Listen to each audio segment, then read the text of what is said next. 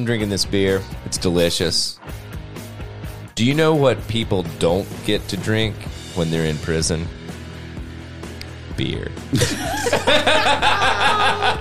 Perfect. Aced it. So I know, like, honestly, I like fucking teed that one up, and I'm pretty sure that's a hole in one. So, anywho, you have just tuned into the Tether Radio Podcast. This is episode 85 of Untethered. And Allie has decided that she is going to make Larry and I look terrible by taking it upon herself to actually create an episode by herself and just fucking get us learned. Educate y'all fools. Yeah. About this Stanford prison experiment. We are going in blind because, I don't know, apparently we both live under rocks. Maybe the same I've rock. surveyed similar a handful rocks. of people, and it seems like I'm going to say 1 in 4 people that I've asked knows about this. So this Thank kind of went God. under the radar a little bit. Yeah. I mean, this is from the 70s, so like we missed it. But like, Yeah. I was just taught this like multiple times in different classes. Well, I was Really? wondering why I Yeah. didn't remember this. It's so fascinating, and I brought it up because a few weeks ago when I talked about the Perfect Match show, they referenced this, and I was like, "That is so extreme." What? So please keep that in mind when we're talking my about this. Like God. this has And you no. did you already did you crush? I watched the whole thing. Yeah, you crushed Perfect. Yeah, there's Match, okay. there's nothing in there about fucking oppression beast. or prison or No. Do you- being No. held against your no. Do you do anything at like a normal pace? No. Do you watch shows at ×2 speed? No. Oh, did I tell you guys? No, I think I told you What? guys about this. That I'd heard on a podcast that they were saying that listening to podcasts at like 1.25 or 1.5 is making people more anxious and making them I did see that. Yeah, and making them less patient with other people in their lives, like friends, family, kids, Because whatever. I really thought about it. I don't think I do that. I Like, don't think so. I don't think I do. Yeah. And I listen to podcasts a lot, and I listen to all of them at normal speed. Yeah, I just speed up audiobooks. audiobooks I understand because God, It's a single the fucking narrator. pregnant pauses, man. God. Like It's a single narrator, and like podcasts are the podcasts I listen to are 2 or 3 people. yeah. And like if I sped that up, my head would just be spinning. Yeah. Yeah. Yeah. Yeah. It's like, who's And I even fe- speaking? I feel like 2 people talking back and forth, Yeah. you naturally talk a little quicker. Yeah. So like, no. Yeah. Agreed. Okay, do we want to get into it? Yeah. All right. If you would like to follow along as you listen or look up pictures later or reread the whole fucking thing later, you can. If you just Google Stanford Prison Experiment, there's a really detailed Wikipedia, but I'm taking my notes from their website that's like written kind of bloggy by the professor that put on this experiment. Oh, wow. Okay. Which that comes right up in a Google search too, but it's prisonexp.org. I have a couple notes on if Daniel, if you're clicking on my link, most of that's their stuff. My notes are just in Wait, brackets. can I ask something real quick before we get started? Yeah. Since it's the person who performed the experiment posting, was this deemed legal? This experiment? Yes. Okay. All right. I just didn't know if it was like like almost like CIA kind of shit. like- No, this was Black done Ops. at Stanford by a professor, and it's called Yeah. Stanford. Yeah. and the Navy funded it. Of course. Dude, honestly, it all goes back to our military. Sure does. We got to spend those $580 trillion Jesus, somehow. dude.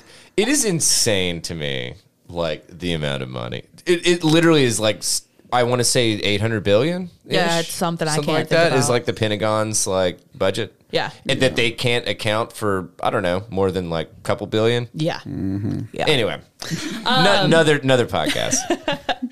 So this whole thing starts out and it says, what happens when you put good people in an evil place? Does humanity win over evil, or does evil triumph? These are some of the questions that we posed in this dramatic simulation of prison life conducted in 1971 at Stanford University. So Their planned 2-week investigation into the psychology of prison life had to be ended after only 6 days because of what the situation was doing to the college students who participated. So shooting for 2 weeks ended Didn't after even make it 6 a week. days. Yep. Wow. In only a few days, our guards became sadistic and our prisoners became depressed and showed signs of extreme stress. So every I'm millennial, laughing because it's so insane. so like every millennial ever. But no. But Well, so but no, Trash. this is my question. Like, so these guards, you'll get into it. Yep. Yeah, Yep. yeah. I'll answer probably questions. all your questions. I'll Yeah. ask questions we're later. Yeah, ask as we Yeah. go. The story is written in first person by the professor that put it on. Yep. His name was Philip Zimbardo. He's still alive. I don't know what I said was. I was He curious. changed his name because he's so embarrassed by what he fucking did to these college kids. His original name was Dr. Man. Something like that. Mingala? Mandalorian. I don't know. So I was just curious, and I did the math. He was 38 at the time of the study, but he had taught already at Yale, NYU, and Columbia. Then he was at Stanford for like 3 years before this experiment. Damn, So how old is he now? Like fucking. he was pushing born 90? in 33. So yeah. Oh, Yeah, shit. about to be 90. Yeah. Yeah. Wait, this About might to be 90. No, he's going to be 100 in like 2 years. no. 30. Oh, no, never mind. We're 23. Damn it. My math 33, is 23. When this episode comes out, I think his birthday will be the next day because I think it said his birthday was March 25th. Anyway, What? anyway, so on a course. Sunday in 1971 in Palo Alto, California, a police car picked up some college students as part of a mass arrest for armed robbery and burglary. Each suspect was picked up at home, charged, read his rights, searched, cuffed, and then put in the back of a cop car with the sirens on. A lot of their neighbors saw.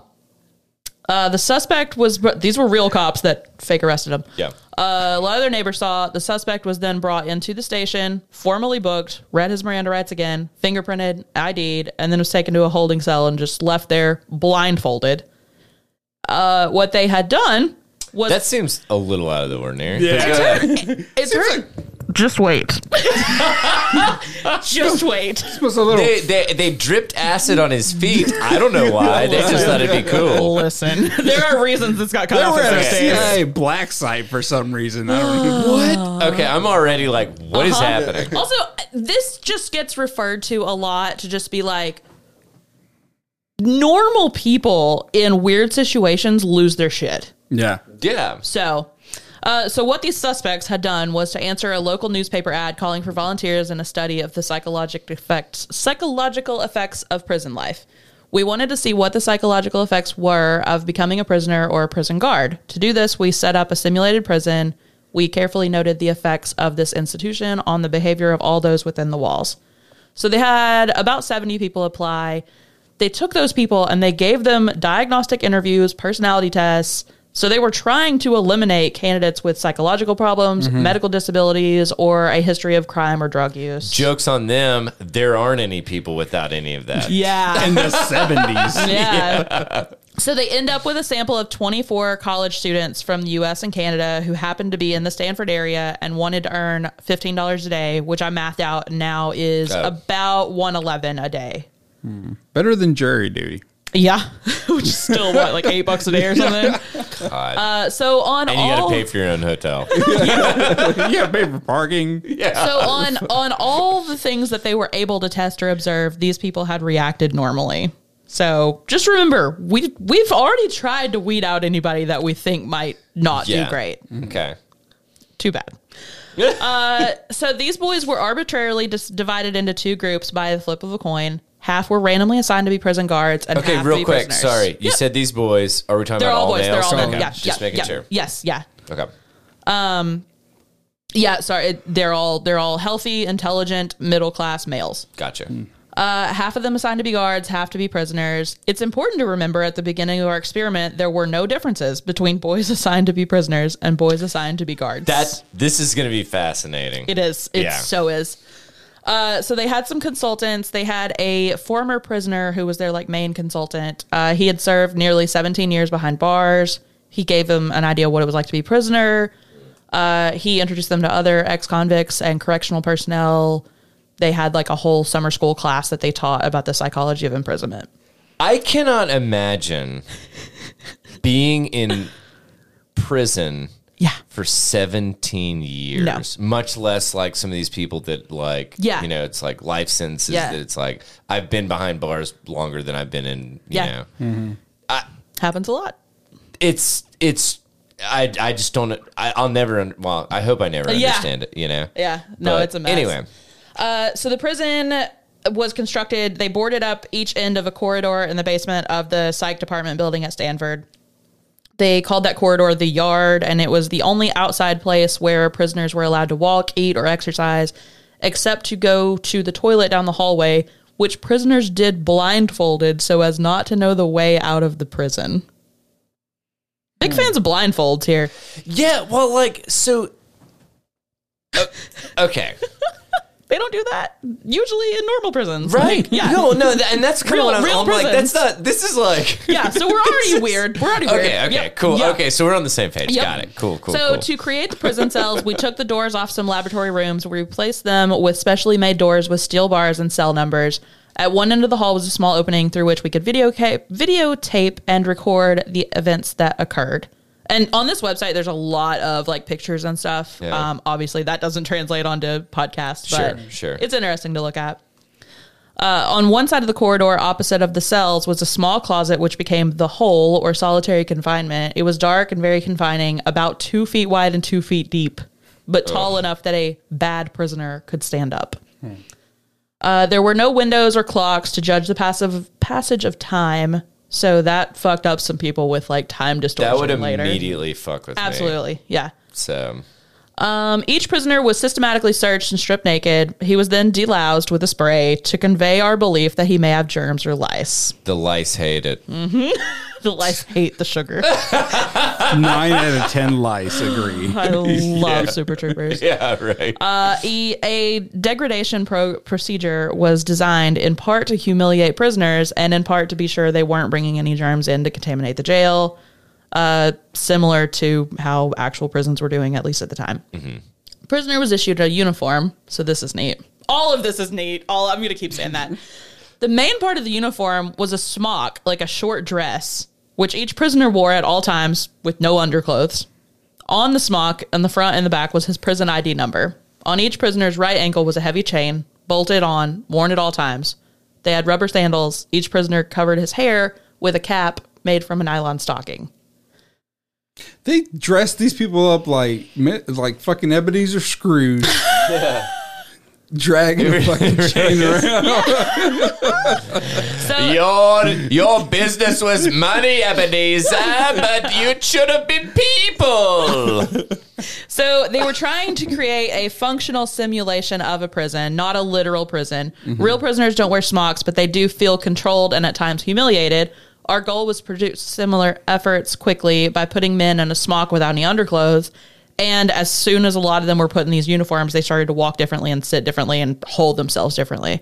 Sure, your junk's almost out. Yeah, I mean, like, just free balling it. The chain on their foot, also uncommon in most prisons, was used in order to remind them of the oppressiveness of their environment. So, like, even in your sleep, it's not both feet. It's just a chain, but it's like really heavy. Yeah, and it's like you're just going to be conscious of it all the time. Like, it's going to be like a physical, like even in your sleep, you're going to like move in your sleep, be like, what the fuck was that?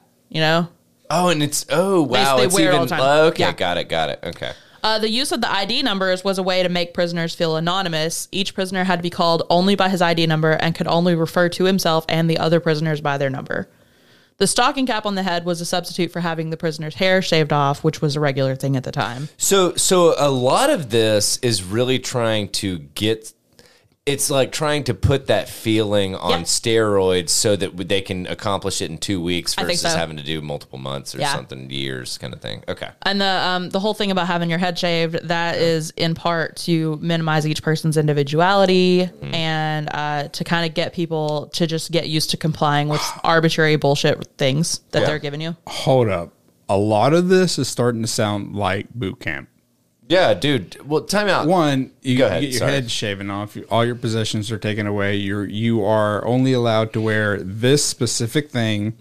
Certain things you're not allowed. You have to earn. So you don't start out with boots. You start out with tennis shoes and a fucking glow belt around you. Anyway, and you're not allowed to refer to yourself or others by name. So what do you call people? So in the Marine Corps is this recruit, that recruit, Okay. those recruits. So you couldn't say I, you couldn't say him, you couldn't say their name or anything like that. Yeah. But so from what I've heard, obviously you went through it, I didn't. It's literally to break you down. Yeah, to and strip build you everything. Yeah, yeah, and build you back into like their idea of what it's supposed to be. a soldier. Yeah, Literally. Yeah. So, and that doesn't question orders and stuff. Right. Right. So, man, So that's yeah. a lot, dude. The Like, guards- that is a lot. Yeah. This is a lot. Like, sorry. And by that, I'm pointing at Larry. Larry, When I said that is a lot. I am a lot. I'm saying, no, honestly, Larry just, yeah. I was kidding. So the guards were given no specific training on how to be guards. What could go wrong? They made up their own set of rules, and then they had a warden who was an undergrad at Stanford University. So we're going to say this guy's maybe 20, right? And he's the prison warden, okay? They were warned of the potential seriousness of their mission and of the possible dangers in the situation they were about to enter. I don't think they were warned enough. Yeah. Guards were dressed in identical uniforms of khaki, and they carried a whistle around their neck and a billy club borrowed from police. They were given mirrored sunglasses, preventing anyone from seeing their eyes or reading their emotions. And I'm picturing Super Troopers, you know? I did, totally, dude. And that helped to further promote their anonymity. And I thought it was cool that, like, the anonymity for the prisoners was definitely, like, a negative to, like, weaken them. Yeah. But for the guards, it's a positive, you know? Well, explain. Sorry. They're hiding behind glasses. They're Like- hiding behind. Like Just- they're stripping your identity as I got as you. a person. Yeah. As the As a prisoner. inmate. Yeah. But the guards, they're like, we're gonna give you all this protecting you stuff. behind Yeah, it. Yeah. basically of whatever disguise. yeah. Okay. So we've got 9. I literally immediately thought about like the glasses that come with the big nose, and it's like I'm a fucking god now. Anyway. So they start out with 9 guards and 9 prisoners in the jail. The others were on call in case they were needed. Yeah. 3 guards worked each of the 3 8-hour shifts, and then 3 prisoners occupied each of the 3. That's so many threes.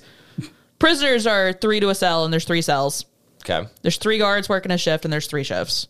So they're rotating out. They're like going home, whatever. Yeah, Got But the prisoners are in there. Yeah. 9 prisoners. Yeah. 3. 3 guards at a time. Yeah. Yeah. And 3 cells. Yeah. Okay. Got it. The cells were so small that there was room for only 3 cots on which the prisoners slept or sat, with little room for anything else. Sure. At 2:30 a.m., the prisoners were rudely awakened from sleep by blasting whistles for the first of many counts. These seem pointless, like which I mean, the whole thing technically, I guess. I don't know. Well, so this is the thing. This is like hitting home over here. It's gonna be different. Well, no, but I mean, it's like, dude. Yeah. Go ahead, say it. Say what you're gonna say, because I'm agreeing. It's complete. No, like it's baffling me because it completely is. There are a lot of like Similarities Yeah. between the military and fucking Yeah. being like, Sure. Yeah. incarcerated. Sorry, I was Yeah. like, being Well- an inmate. well, Yeah. not necessarily. Oh, okay. like, just during the boot camp period, or Okay. Yeah. And how long of a period is that? each branch is different. Like 2-4 weeks? No, the Marine Longer? Corps was 13. 13 weeks of that. Wow. Actually, that makes sense. Yeah. I mean, that makes sense that it would be extended. So, Yeah. Jesus, 13 weeks. That's a lot, man. Well, I know I'm fucking preaching the choir, so. So the counts served the purpose of familiarizing the prisoners with their numbers. They took place several times each shift, often at night. But a lot of times they just provided a regular occasion for the guards to exercise control over the prisoners. At the start, the prisoners and the guards were all kind of like unsure about the ritual, so no one really took it too seriously, just kind of feeling it all out. Push-ups were a common form of physical punishment imposed by the guards to punish infractions of the rules or display of improper attitudes toward the guards or the institution.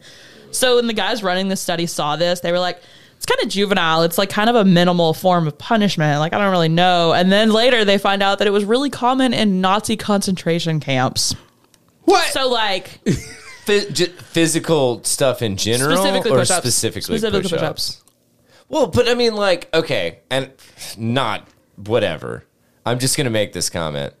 That is a very difficult thing for a lot of people, including probably everybody in this fucking room. I'm awful at push-ups. Like, at this point... You know what's worse? Pull-ups. No, I can't even do that. Like, I can swim all day, but I fuck some push-ups. You can fucking beat the hell out of me with a riding crop, and you're not going to get more than maybe 3 pull-ups. Maybe 5 if I'm feeling real frisky that day. If the fucking prongs are out. Yes. Do I have a step stool? It is noteworthy that one of our guards also stepped on the prisoners' backs while they did push-ups, or made other prisoners sit or step on the backs of fellow prisoners doing their push-ups. So this is my only like issue with this. Oh, you just now have an issue so far? Yeah.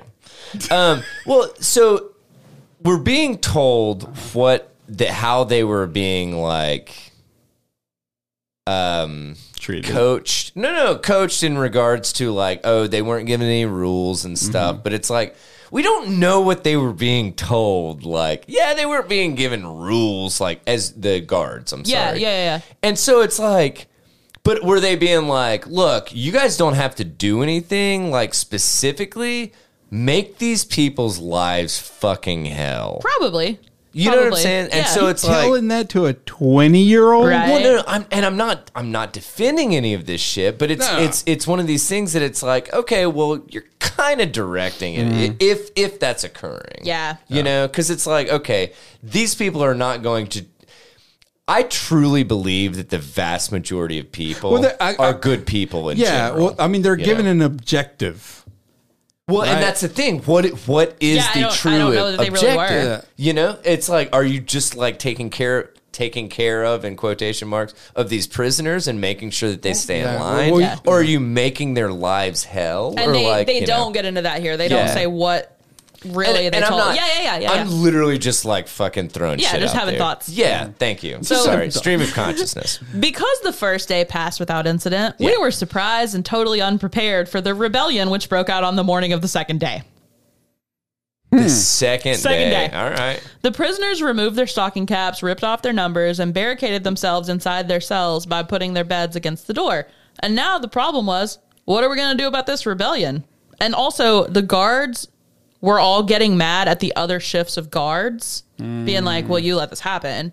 You weren't strict enough. Oh, gotcha. And then just mad in general, too. So, great. We're off to a great start. No, like, honestly, day 2, we're swimming. It's crazy how that happens, like, in every job. Yeah. Like, fucking third shift. If my coworkers were any better. Yeah. It's always somebody else. Yeah. Well, right. So the guards had to handle the rebellion themselves, and what they did was fascinating for the staff to behold. At first, they insisted that reinforcements be called in. So the 3 guards that were waiting on standby at home came in, and the night shift of guards voluntarily remained on duty to bolster the morning shift. So all the guards are on duty at this point, okay? All 9. So we're a 1-to-1 ratio kind of thing. The guards met and decided to treat force with force. They got a fire extinguisher, which shot a stream of skin-chilling carbon dioxide, and they forced the prisoners away from the doors. Okay. The guards broke into each cell, stripped the prisoners naked, took the beds out, forced the ringleaders of the prison rebellion into solitary confinement, and generally began to harass and intimidate the prisoners. One of the guards came up with a solution. Let's use psychological tactics instead of physical ones. That's a quote. That line is a quote. Wow, dude. Psychological tactics amounted to setting up a privilege cell. So one of those 3 cells was designated as a privilege cell. The 3 prisoners least involved in the rebellion were given special privileges. They got their uniforms back, they got their beds back, and they were allowed to wash and brush their teeth. The others were not. The privileged prisoners also got to eat special food in the presence of the other prisoners who had temporarily lost the privilege of eating. We're on day 2. God damn, this escalated. We're on day fucking 2, okay? It lasted 6 days. God. So after half a day of this treatment, the guards then took some of these good prisoners and put them into the bad cells, and then some of the bad prisoners and put them into the good cell, thoroughly confusing all the prisoners. Some of the prisoners who were the ringleaders now thought that the prisoners from the privileged cells must be informers, so that suddenly the prisoners all started distrusting each other. This is fucking genius. But the ex-con consultants told them later on that a really similar tactic is used by real guards in real prisons to break prisoner alliances. Imagine coming to that conclusion by yourself. Yeah. Like, that you didn't know this because you're a weirdo that's into true crime and knows this is how prison guards work. Like, not in the 70s. No. So the Prisoners' Rebellion also played an important role in producing greater solidarity among the guards. Basically, it made the guards see, like, hey, something could happen that could really cause me harm from these troublemakers. Yeah. So I'm going to step up my control, my surveillance, my aggression. We're still on day 2. Every aspect of the prisoner's behavior fell under the total arbitrary control of the guards. Even going to the toilet became a privilege which a guard could grant or deny just on a whim. So after the nightly 10 p.m. lights out lockup, prisoners were often forced to urinate or defecate in a bucket that was left in their cell. And on occasion, the guards would not let them empty those buckets. And so soon the whole prison just began to fucking stink. So again, more degrading, you know? Yeah. The guards were especially tough on the ringleader of the rebellion, prisoner 5401. God, he's such an asshole. What a dick. 5401. I saw him from day one, and he was just like... You knew. I knew he was trouble. Yeah. He was trouble. He was a heavy smoker, and they controlled him by regulating his opportunity to smoke. We later learned, while censoring the prisoner's mail, that he was a self-styled radical activist. He had volunteered in order to expose this study that he mistakenly thought was an establishment tool to find ways to control student radicals. Wow. So... he might not be far off the mark. He failed successfully. Yeah, right. Less than 36 hours into the experiment, prisoner 8612 began suffering from acute emotional disturbance, disorganized thinking, uncontrollable crying, and rage. In spite of all this, we had already come to think so much like prison authorities that we thought that he was trying to con us and fool us into releasing him. So okay, I'm not gonna lie, man. Society crumbles real fast in confined spaces. Yeah. Also, Wiki just had like a throwaway quote that was like, this is regularly seen as one of the least humane, how did they word this? This seems one of the really least ethical. I'm not saying that this is not terrible. This is absolutely terrible. Yeah. But for this shit to happen within like 24, 48 hours. Yeah. Yeah. I mean, like, you haven't even peed and pooped that much. No. To like, you know what I'm saying? Yeah. It's like. Yeah. But was there any intervention by the observers or anything like that? I mean, Doesn't sound not like so far. it. Yeah. So when their primary prison consultant interviewed prisoner 8612, the consultant chided him for being so philosophy weak. fucking students? They're like, I can't talk about my Descartes. And I can't talk about my fucking Socrates. Oh, God. Is it Descartes? What is Descartes. That's what it is. Yeah. Descartes, yeah. was No, like, it's that's Kant, Yeah, and yeah. Descartes. Gotcha. The consultant chided him for being so weak and told him what kind of abuse he could expect from the guards and the prisoners if he were in San Quentin prison. I'm in an experiment. So 8612 was then given the offer of becoming an informant in exchange for no further guard harassment. He was told to think it over. During the next count, he told the other prisoners, "You can't leave, you can't quit." That sent a chilling message and heightened their sense of really being imprisoned. 8612 then began to act crazy, to scream, to curse, to go into a rage that seemed out of control. It took quite a while before we became convinced that he was really suffering and we had to release him. So the next day, we held a visiting hour for parents and friends.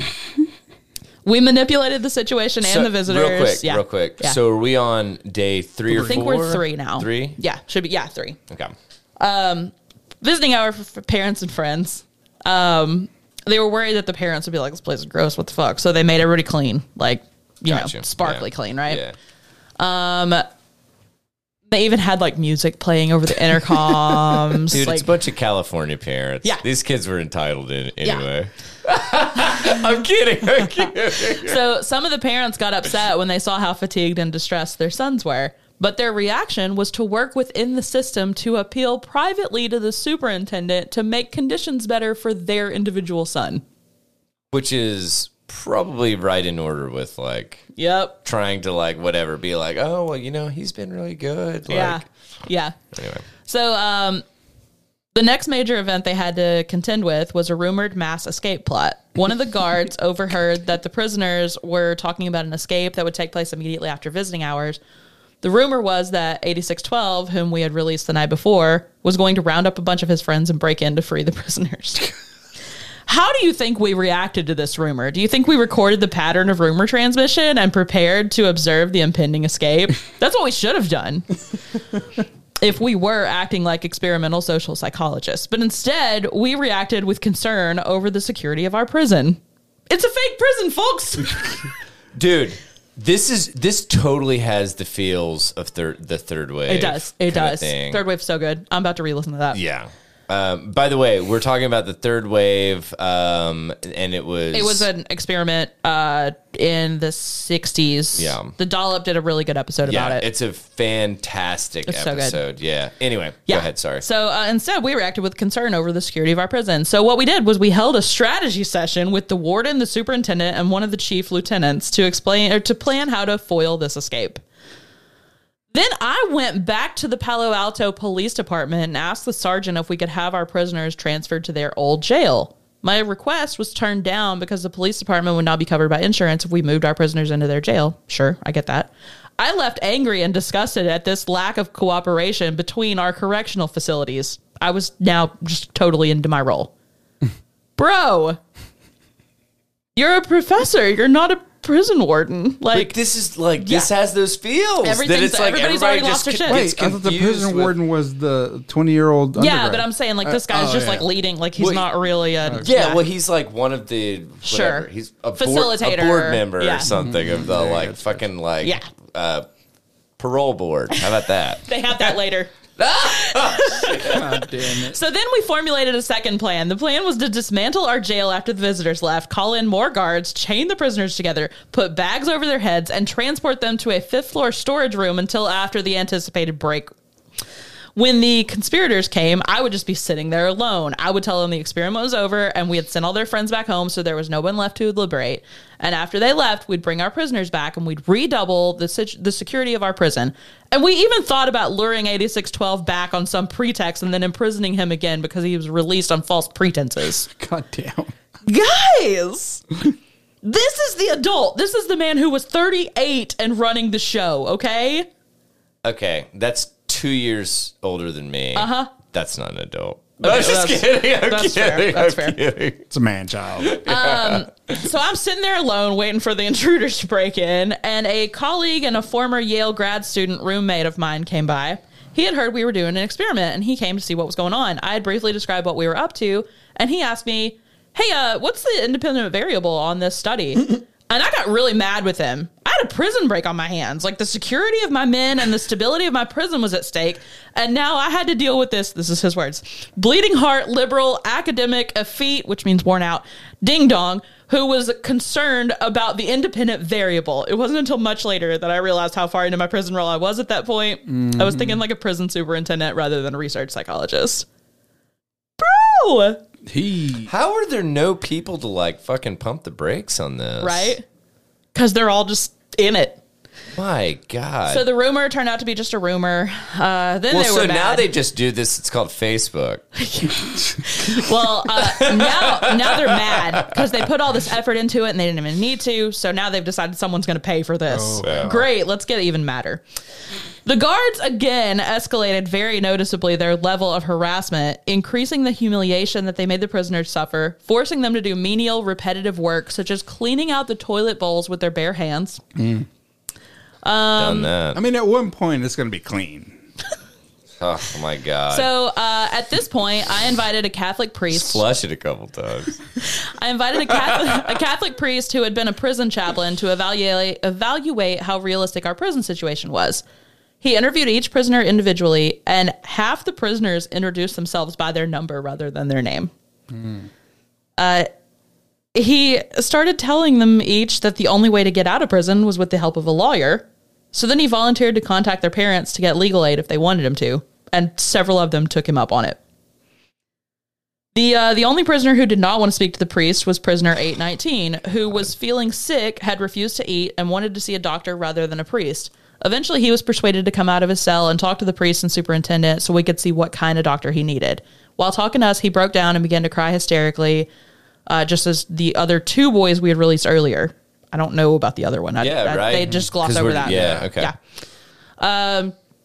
I said I'd get him some food and I'd take him to see a doctor. While I was doing this, one of the guards lined up all the other prisoners and had them chant aloud, "Prisoner 819 is a bad prisoner. Because of what prisoner 819 did, my cell is a mess, Mr. Correctional Officer."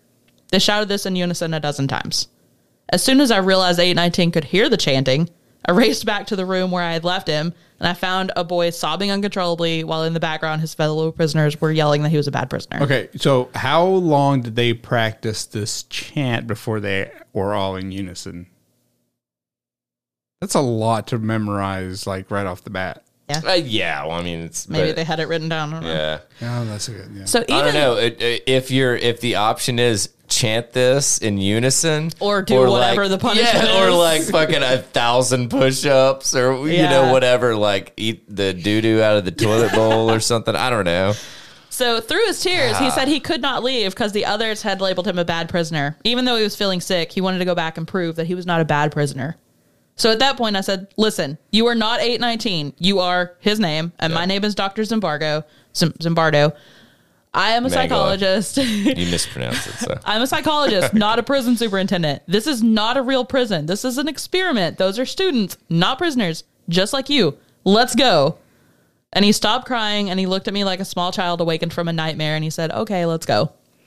So the next day, all the prisoners who thought they had grounds for being paroled were chained together and individually brought before the parole board that was composed mainly of people who were strangers to the prisoners. When we asked them... Departmental secretaries and graduate students who were inevitably just pissed off. Period. Weirdos, yeah. So...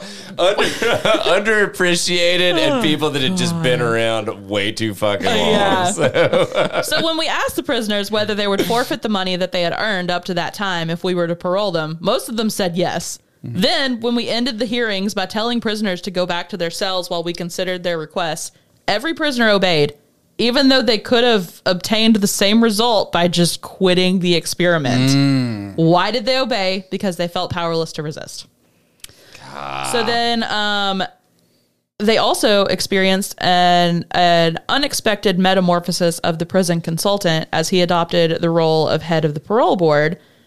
He later, after everything, realized that he felt sick at who he had become, his own tormentor who had previously rejected his annual parole request for 16 years while he was a prisoner.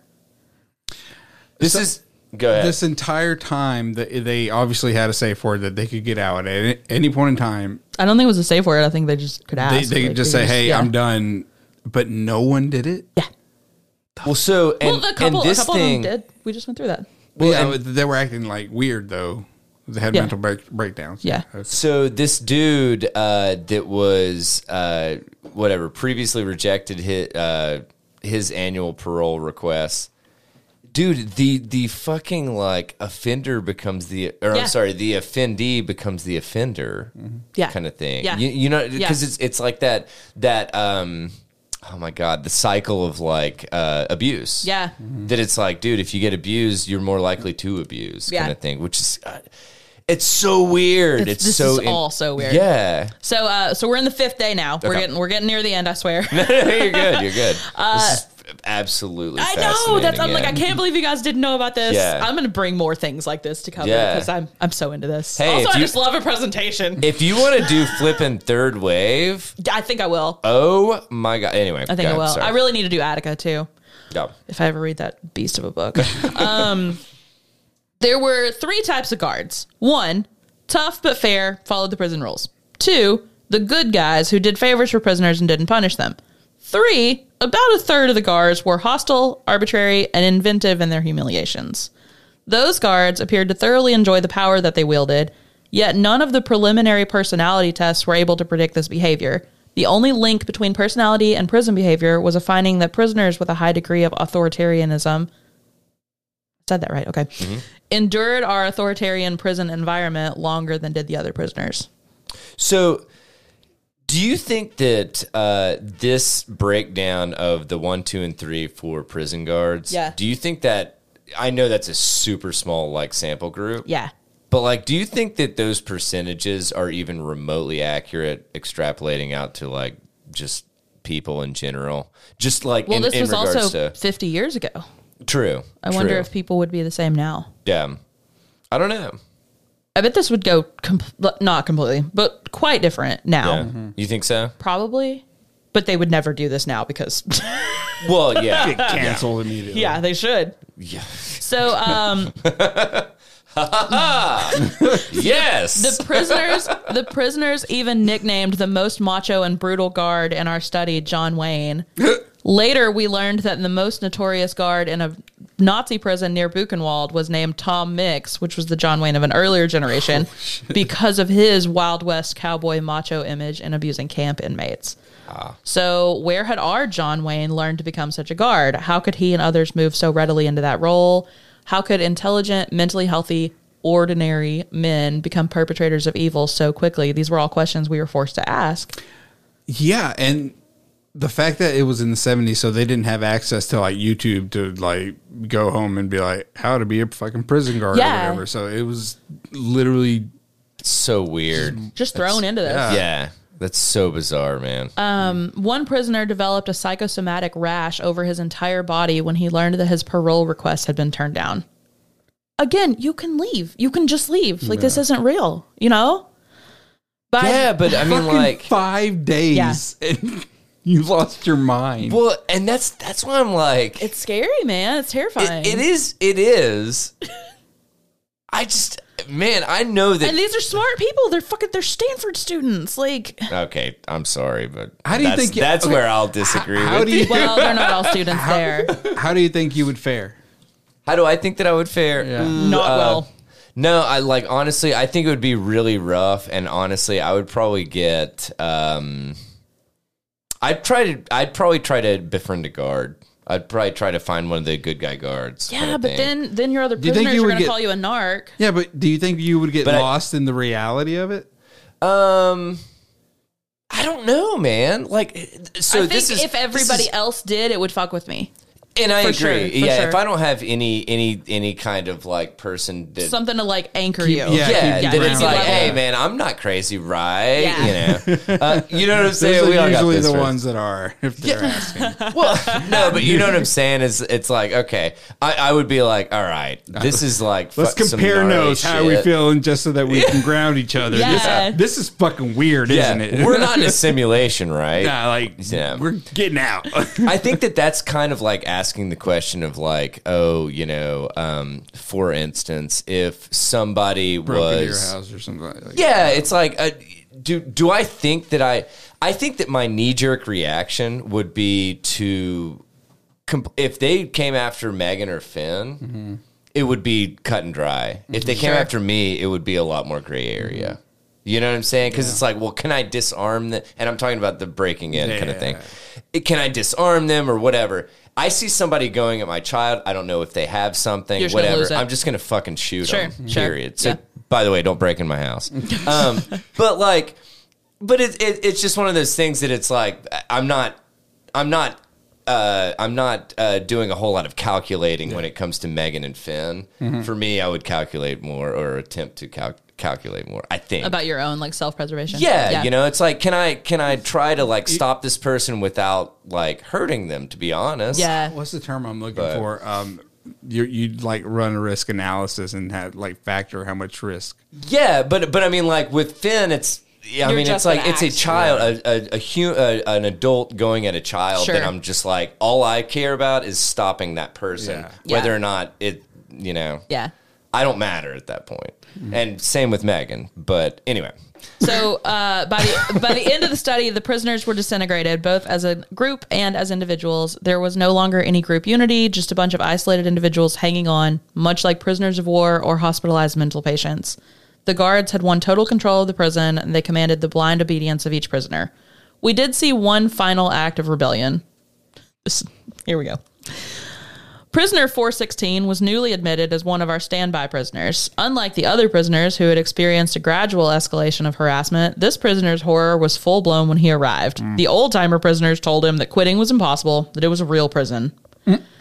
He coped by going on a hunger strike to force his release. Fuck?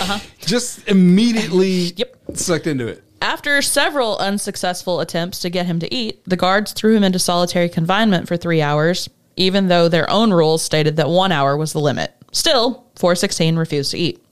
The others saw him as a troublemaker.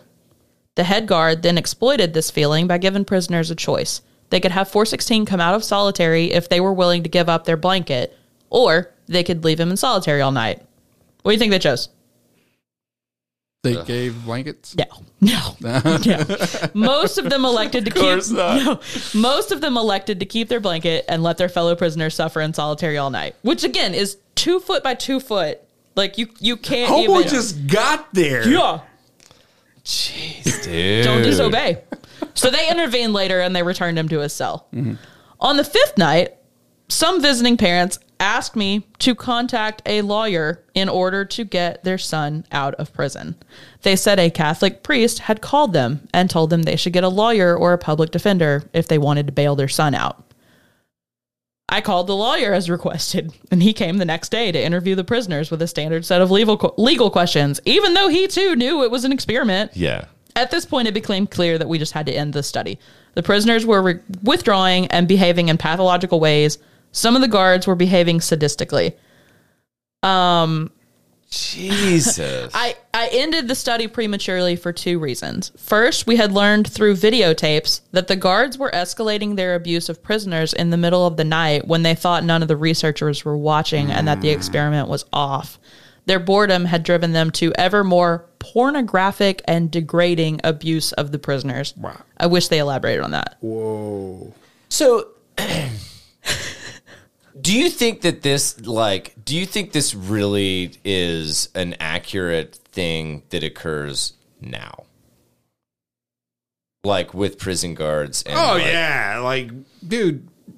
And I'm not saying that it doesn't occur, but I would think this would be the exception more than the rule kind of thing. And maybe I'm just giving people too much credit, but I don't think that there are that many people that are just looking to torment other people. Am I going to say that there is no overuse of power and authority in a prison system? No, I completely agree. Am I saying that everyone is like that? No. I'm asking you if the majority. I don't know. I can't speak to that. I would think. Well, no, I'm just asking. I would assume probably not, but I would think a lot of them. I think too many. Too many for sure. Right. Yeah. I mean, any is too many. Yeah.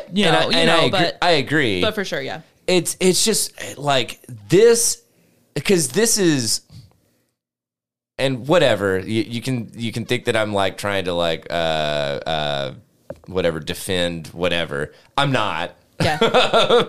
It's just the fact that it's like they put this shit on fucking like steroids. Yeah. That it's like, oh no, you can go to the bathroom blindfolded. Yeah. Or and plus chained they were together. allowed chained together. Yeah. They were allowed to make their own rules. Yeah.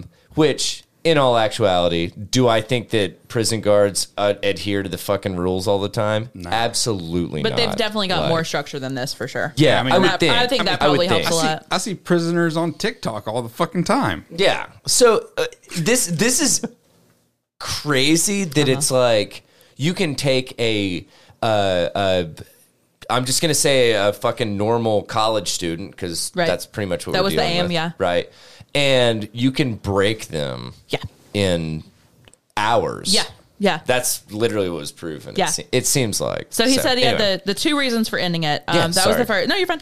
That was the first. The second, Christina Maslock, a recent Stanford PhD, brought in to conduct interviews with the guards and the prisoners, strongly objected when she saw our prisoners being marched on a toilet run, bags over their heads, legs chained together, hands on each other's shoulders.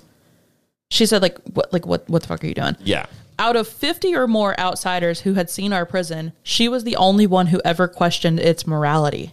Wow. I would really just love to know how many women were involved in this experiment, because like from my reading of all this, she is the only mention of any woman other than some of the moms that visited. Yeah. But the question is, would you want your name even remotely close to this? And I mean, like, honestly, I'd say there's a lot of people that were like, no, Dr. Mangala, you're doing a great job. Like, and then it's like, whoa, Dr. Mangala, I got to go out of town for a few weeks. But it's like, how many women were even in higher ed in the 70s? Oh, and I'm taking it further than even just the women. Yeah. I think there were more people involved that don't want to fucking have their name even remotely close to this shit. After it turned out how it did, obviously. So after only 6 days, our planned 2-week prison simulation was called off. On the last day, we held a series of encounter sessions, first with all the guards and then with all the prisoners, including those that had been released earlier, and then finally with the guards and the prisoners and the staff all together. We did this in order to get everyone's feelings out in the open, to recount what we had observed in each other and ourselves, and to share our experiences, which to each of us had been quite profound. They don't really get into, like, I want those interviews. Yeah. Well, I don't know. That might be out there. There's documentaries and stuff. Yeah. I want to know if they were monitored afterwards, like a follow-up, like making sure, like, mental health. I have a little. Kind of 2 months after the study, here is the reaction of prisoner 416, the one who went into solitary because he was on the hunger strike. I began to feel that I was losing my identity, that the person that I called Clay, the person who put me in this place, the person who had volunteered to go in this prison, because it was a prison to me, it still is a prison to me. I don't regard it as an experiment or a simulation, because it was a prison run by psychologists instead of run by the state. I began to feel that identity, the person that I was that had decided to go to prison, was distant from me, was remote, until I finally felt I wasn't that. I was 416. I was really my number. And then they've got a quote from an actual prisoner. That just gave me chills, man. I don't like that. Then they've got a quote from an actual prisoner from an Ohio penitentiary after being held in solitary confinement. He's like, dude, these guys had it easy. Yeah, they had zebras and shit. Yeah. Zebras, yeah. So this guy was held in solitary confinement for an inhumane amount of time. They don't even say how long? His quote does. Oh, okay. I'm sorry. You're fine. Because I was like, how long? Yeah. I was recently released from solitary confinement after being held therein for 37 months. What the fuck? The silence system was imposed upon me, and if I even whispered to the man in the next cell, it resulted in being beaten by guards, sprayed with chemical mace, blackjacked. I don't know what that is, and I chose not to look it up. Stomped. It's basically a rod that's wrapped in leather, I believe. A metal rod wrapped in leather. Pretty sure, and it's like a smort. Wow, what is that word? Smort? A short thing. What happened just now? Like, did my eyes go cross when I said that word? I think so. But it's a short thing that they would, like, people would take in their jackets and stuff, so that you can, like, wear somebody out, but it's easily concealable. Sure. I only have 3. No, I'm just kidding. So if he even whispered to the guy beside him, he got that. Stomped and thrown into a naked. He worded that weird. Yeah. Naked to sleep on a concrete floor without bedding, covering, a wash basin, or even a toilet. I know that thieves must be punished. I don't justify stealing, even though I'm a thief myself. But now I don't think I will be a thief when I'm released. No, I'm not rehabilitated either. It's just that I no longer think of becoming wealthy or stealing. I now only think of killing those who have beaten me and treated me as if I were a dog. I hope and pray for the sake of my own soul and the future life of freedom that I am able to overcome the bitterness and hatred which eats daily at my soul. Like, Jesus Christ. Yeah. So then So do you think that, and I'm sorry, I know I'm like belaboring No, this all is good. of This is good. But it kind of makes me wonder if, okay, so someone gets out of jail with these feelings. Yeah. I wonder if they get misdirected and then they end up, whatever, killing someone else or whatever, just because it's like they have all of this, that they're really not going to have the access to like kill a prison guard, right? Because good luck. But if you like cut in front of them at Walgreens, you know what I'm saying, and that it's like the it's guy just that this thing. Fucking walked into Little Caesars with a shotgun. Yeah. Bam.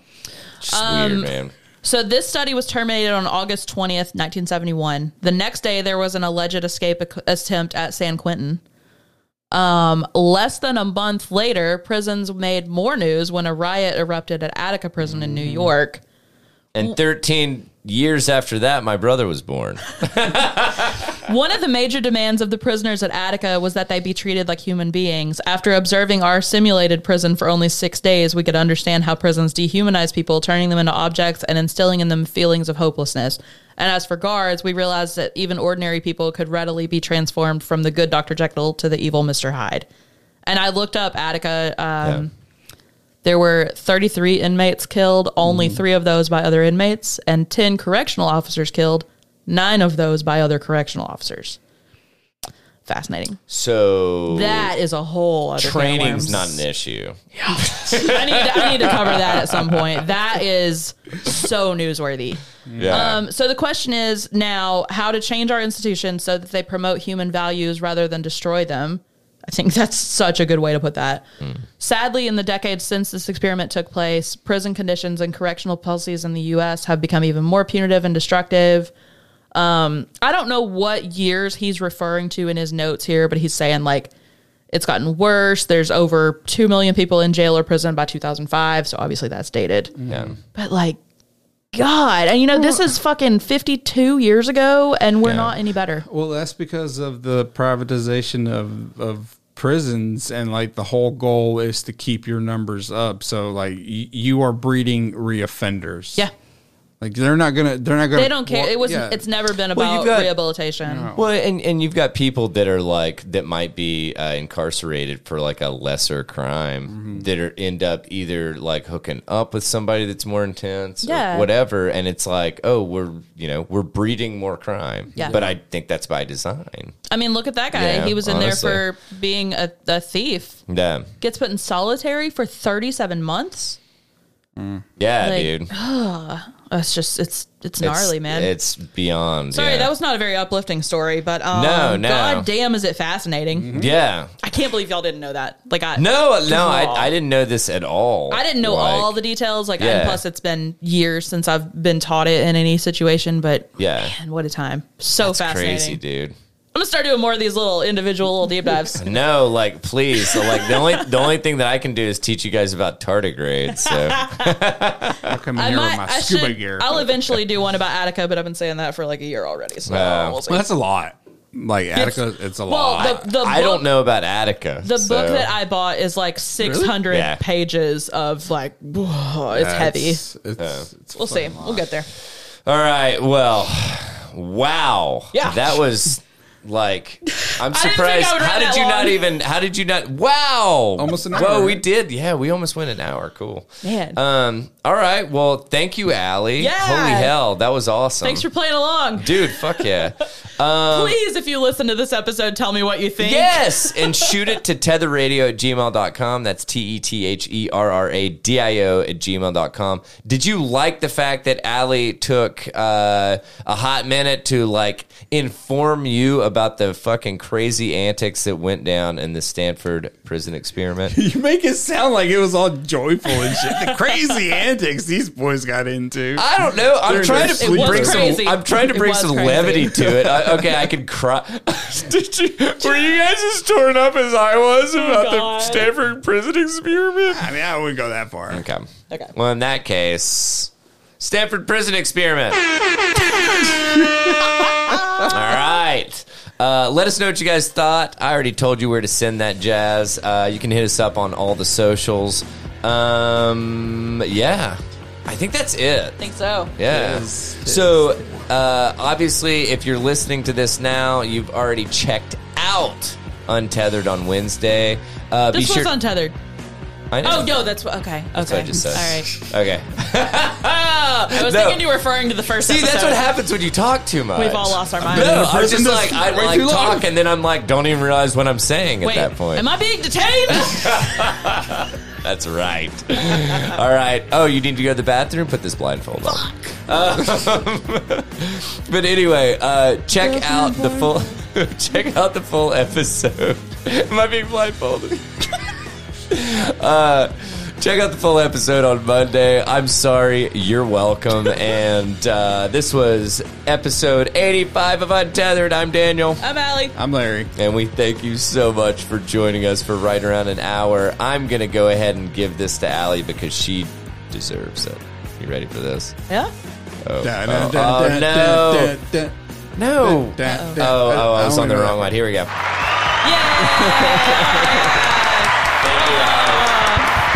You crushed it. Absolutely crushed it. So, hope you guys have a fan-fucking-tastic weekend. And until then, take it easy, friendos. Bye. Bye.